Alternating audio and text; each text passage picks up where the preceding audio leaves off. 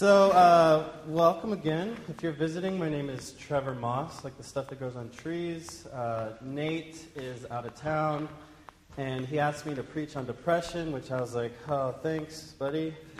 It's sunny outside, and I'm in my study, just like, oh, gosh, depression, darkness. Reflecting on my own life is painful, but I hope it's encouraging. We are going to be looking at Psalm 88. So if you have a Bible, you can turn to Psalm 88, or it's printed for you in your bulletin on page 8. And my main point this morning is Christians get depressed, too. All right? So that's basically it. So I'm going to read this text and pray, and then we'll talk about that. So this is Psalm 88. He says, O Lord, God of my salvation, I cry out day and night before you. Let my prayer come before you. Incline your ear to my cry. For my soul is full of troubles, and my life draws near to Sheol. I am counted among those who go down to the pit. I am a man who has no strength, like one set loose among the dead, like the slain that lie in the grave, like those whom you remember no more, for they are cut off from your hand. You have put me in the depths of the pit, in the regions dark and deep. Your wrath lies heavy upon me, and you overwhelm me with all your waves. You have caused my companions to shun me. You have made me a horror to them. I am shut in so that I cannot escape. My eye grows dim through sorrow. Every day I call upon you, O Lord. I spread out my hands to you. Do you work wonders for the dead? Do the departed rise up to praise you? Is your steadfast love declared in the grave, or your faithfulness in Abaddon? Are your wonders known in the darkness, or your righteousness in the land of forgetfulness? But I, O Lord, cry to you. In the morning my prayer comes before you. O Lord, why do you cast my soul away? Why do you hide your face from me?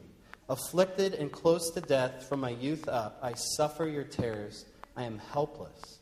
Your wrath has swept over me. Your dreadful assaults destroy me. They surround me like a flood all day long. They close in on me together. You have caused my beloved and my friend to shun me. My companions have become darkness. Let's pray together. Our gracious Father, Lord, I thank you that we can come before you honestly, telling you the things that are on our heart, our troubles. Lord, you know that many of us don't know what to do with our sorrow, with our depression. We feel guilty for being depressed. We're told that we're not allowed to be that way. And so, Lord, I just pray that you'd open our hearts to you this morning, that you'd give us your Spirit, and I just ask you for your help. In Jesus' name, amen. So this is the only psalm in the Bible that doesn't end with any ray of hope. I love it. It's so honest. Welcome to Christ Church. You might read this and you think, this isn't supposed to be in the Bible. Christians are supposed to be happy and content and outgoing all the time, no matter the circumstances. And you might be told in the church, if you're depressed, you just need to have more faith.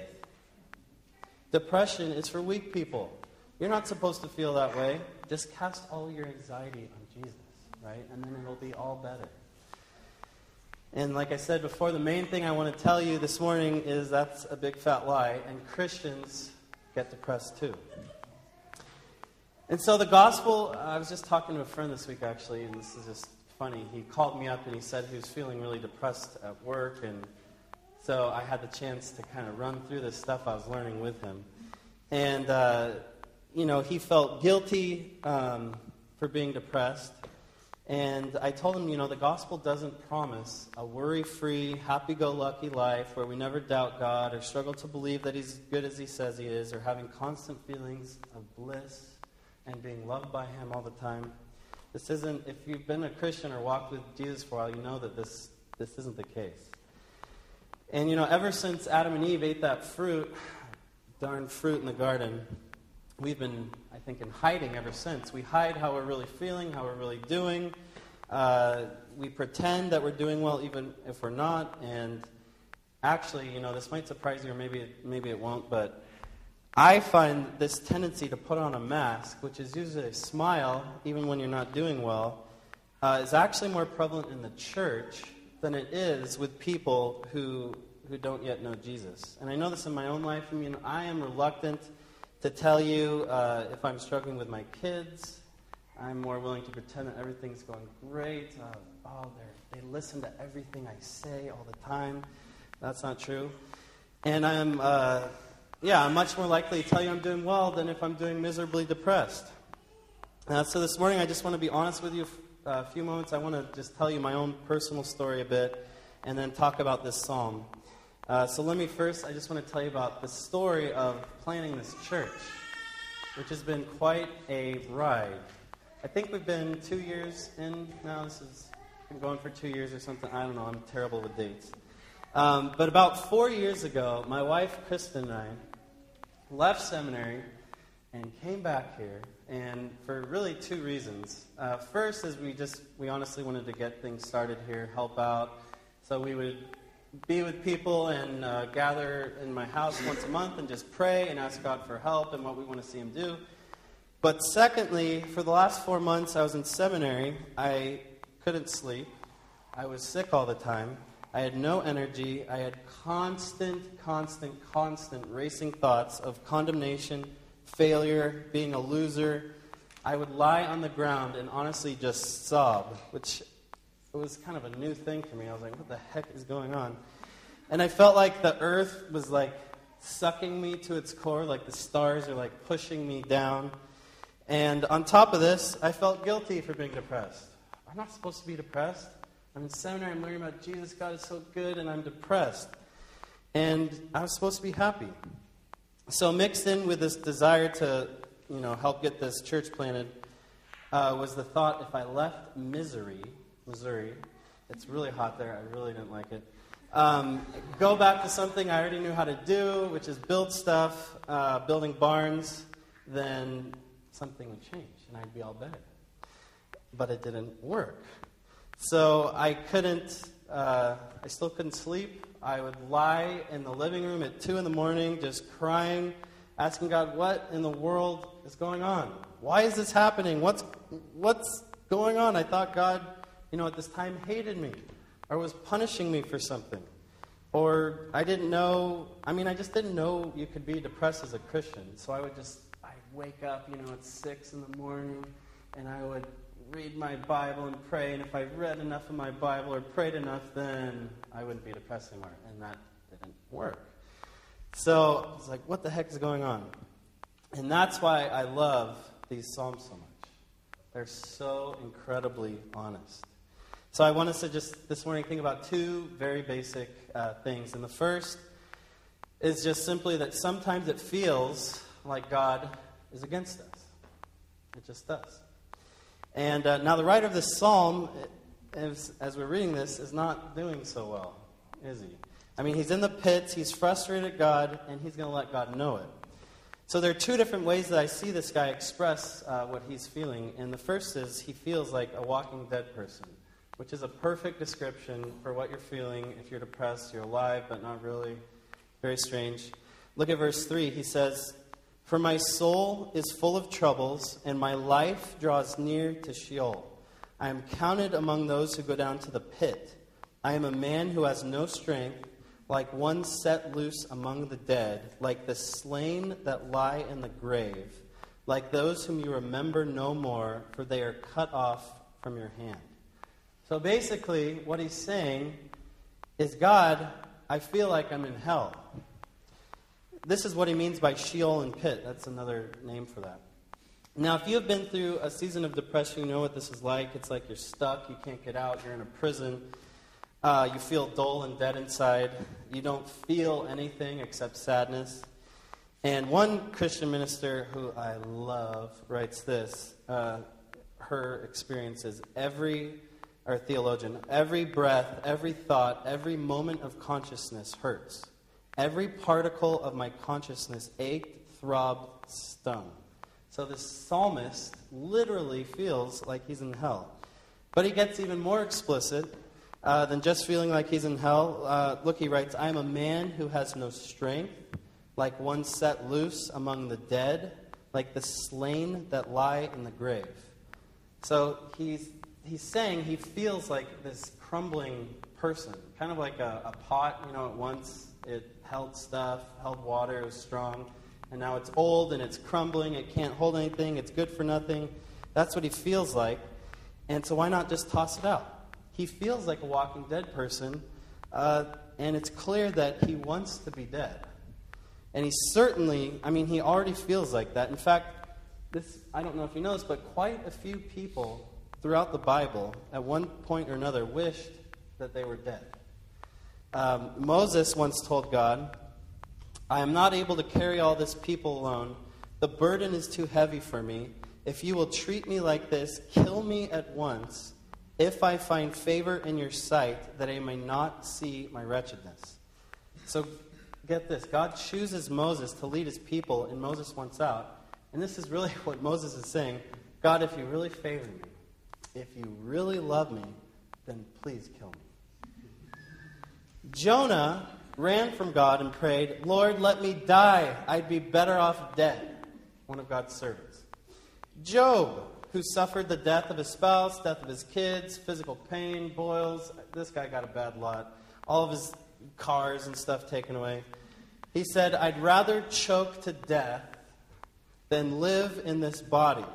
Leave me alone and let me die. My life has no meaning." One of God's servants. Another, prophet Jeremiah, says, "Why did I ever come out of the womb? To see trouble and sorrow and to end my days in shame." And then you have David, you have Elijah, you have Paul. It goes on and on. And, a depressed person often wishes that he or she was dead. And that's why, honestly, depression is the number one cause of suicide. But let me tell you something here. Okay, God wants you alive. We want you alive. Don't do anything bad. And I'm just saying that if you are someone that has at one time or another wished you were dead, you're not alone. And so this guy in Psalm 88 feels like he's a walking dead person, but second, he also feels like God hates him. Man, and this is in the Bible. This is one of, this is God's word. This is one of his people. Sorry. Whoa, crackle. Now, what do you do? I don't know if you've been in this situation before, but what do you do if someone literally hates you or rejects you or just doesn't want to be around you? Well, I think we naturally do two things. We either just stop seeing the person, we don't engage with them, we don't want to be around them, or we fight. We argue. We go to them. We get red-faced. We're like, "What the heck is wrong with you? You're the problem."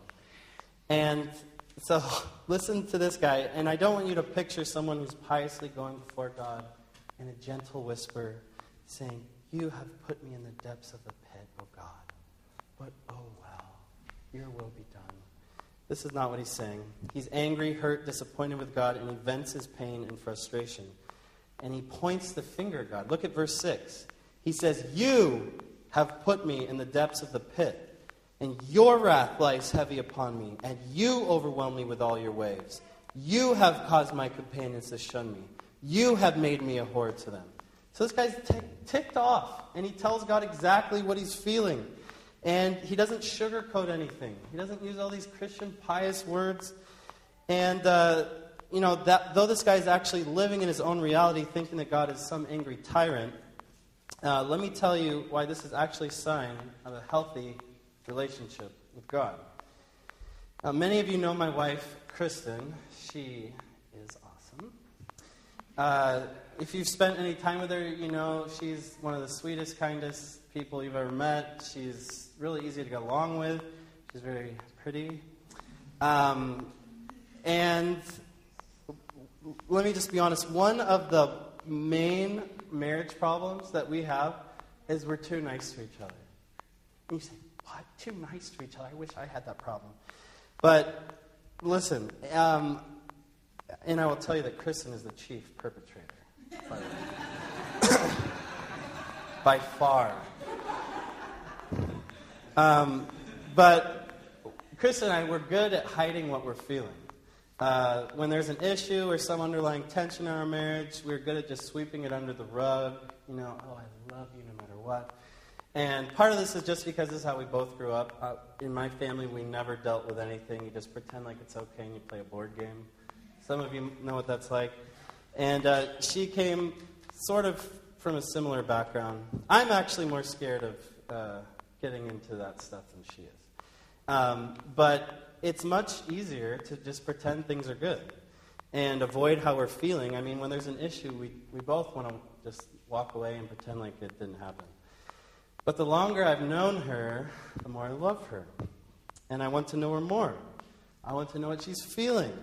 I want to know what she's thinking. I want to know when she's frustrated. I want to know the real Kristen. Her fears, her doubts, her worries, her flaws, everything. I just want her.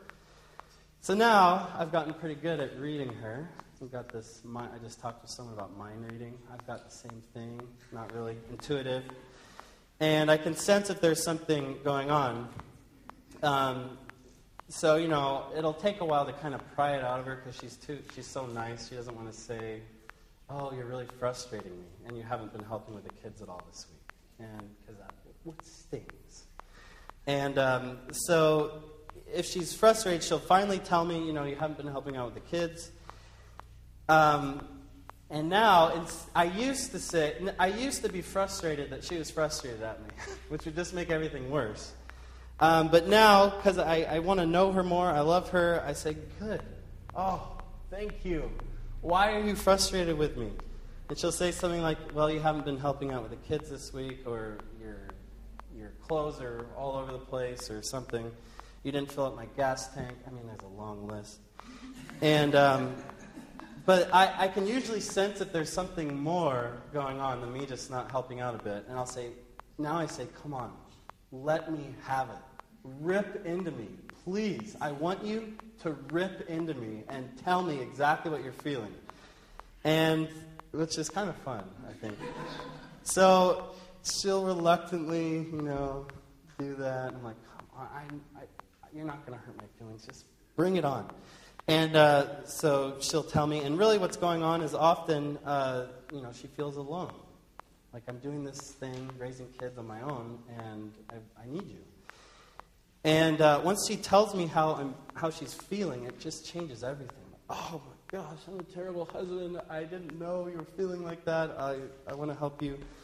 And but what I want is I don't want her niceness. I mean, I kind of like when she's nice to me.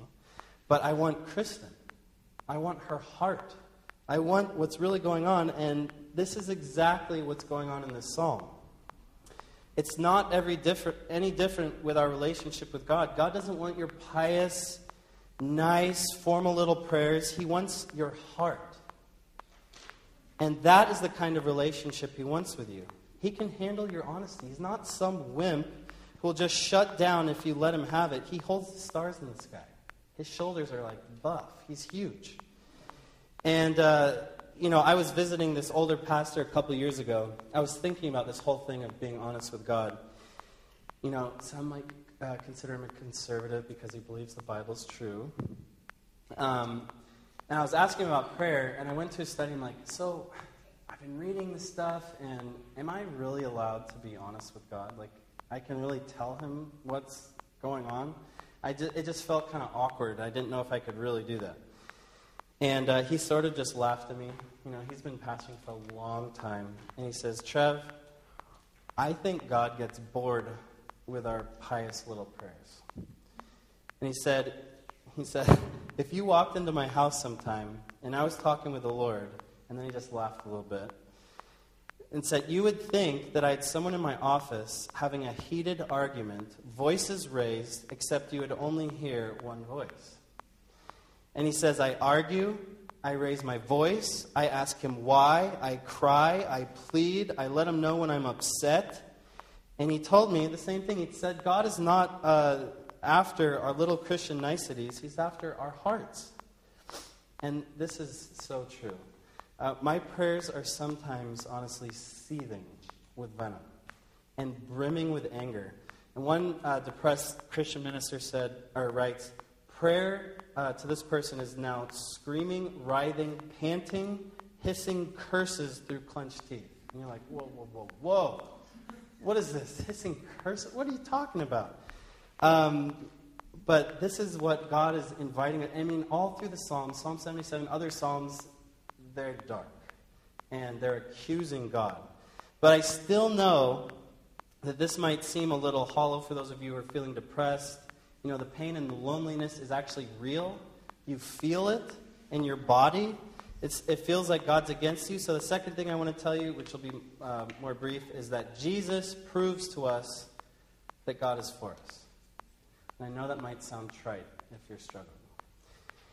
But as I briefly mentioned, that though this guy is showing us that we are free to be honest with God, it doesn't mean that what he's saying is actually true. His depression has colored what he believes to be real. One author writes, during a depression, as during Noah's flood, the good providence of God is hidden from view. All I can see is the storm. All I can smell is the dung of my own ark.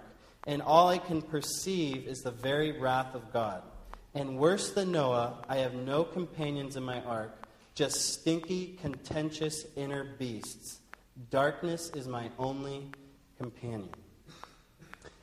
Now, this doesn't mean your feelings aren't real. They certainly are. But the problem occurs when we begin to see God through our feelings. And this is a huge struggle for me, personally. Because you know that Myers-Briggs personality thing, ESTJ, whatever.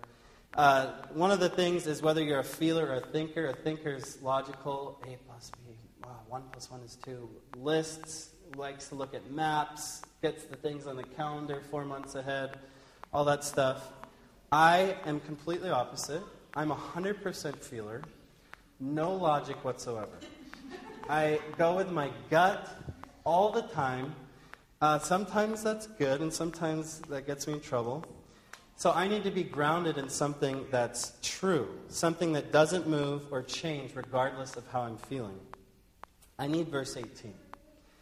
The psalmist says, my companions have become darkness. And another way of translating this is darkness has become my only companion. Now, one of the things that's been the most encouraging for me personally is when I meet someone who has gone through a similar struggle. I don't know if you're like this, if you have a relationship issue, if you're struggling with your spouse, or your kids, or finances, or job, or depression, or whatever, and you meet someone who's going through the same thing, it's just like, I'm not alone. I'm not the only person. You know, and I know what it's like to have darkness as your only compassion. I really like this guy who wrote Psalm 88. So I can identify with this guy, but what does God have to say? Does he identify with what I'm going through?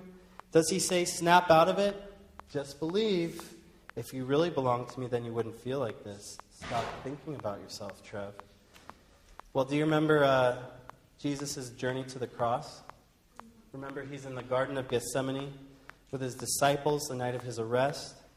He's about to die on a cross, and the gravity of what he's about to go through hits him. It hits home. And Mark records that Jesus was greatly distressed and troubled. Jesus was distressed. Now, I think that word is kind of vague. What does distress mean? Well, a commentator on this verse says that Jesus is in a confused, restless, half-distracted state which is produced by physical derangement or by mental distress as grief, shame, disappointment. So if there's anything that describes depression, this is it.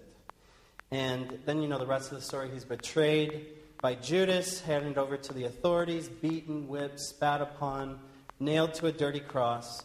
And the Gospels record that darkness covered the land when he was on the cross. And you know his last words from the cross are, my God, why have you forsaken me? Darkness, death, abandonment, loneliness, rejection, confusion, grief, and shame. This is the cup that Jesus drank. But still, what does Jesus have to say to those struggling with depression? This is what he says. He says, I know exactly what you're feeling. I know you're weary, burdened, racked with guilt and shame, completely lost and undone. I know you rail against my Father and feel abandoned. I know because I was abandoned by my Father. I was cut off from his love, and I was all by myself, hanging on a cross, blood dripping down my cheeks. I couldn't move my body. It was so heavy with grief. And in the moment I needed my Father the most, he turned his back on me. But I would rather endure the heaviness of my Father's anger and his rejection and that pain, so you wouldn't have to endure that kind of pain and rejection and loneliness forever. He would say, you are not who you think you are. You are not what you feel yourself to be. You are mine, a blood-bought son or daughter of God. So even if you don't see him, even if you don't want to see him, even if you feel like he's abandoned you or want to abandon him, even there, he's with you. So thank God that he doesn't look upon us according to our feelings, but instead he sees us through the lens of Jesus' own faithfulness. Our life is hidden, protected, nurtured in God in spite of ourselves. So this is the good news, is that Jesus has tasted our sadness and has willingly plummeted himself into the depths of loneliness, agony, despair, helplessness, and confusion. And now, the Father can't stop loving you, no matter how you feel. It's a done deal and you can't screw it up. He can't love you any more or any less than he does at this very moment. His love for you runs deeper, far deeper than your despair, and there's absolutely nothing you can do about it. And this is reality. Let's pray together. Oh, Father, we wish that we didn't have to feel these feelings of abandonment or despair. We wish we could trust you all the time. We wish we could just bask and live in your delight for us all the time, every day, hour by hour, minute by minute. But, Father, you know that we don't. We struggle. We live in a broken world where our minds don't work right, our hearts don't work right, our feelings don't work right. But, Lord, we're so thankful that you're a God who invites us to come to you knowing that we have been made right by Jesus. So, Father, help us to pour out our hearts to you. Give us that security that Jesus has already secured us in your love for us, and there's nothing we can do about that. So, Father, we love you, and we pray this in Jesus' name. Amen.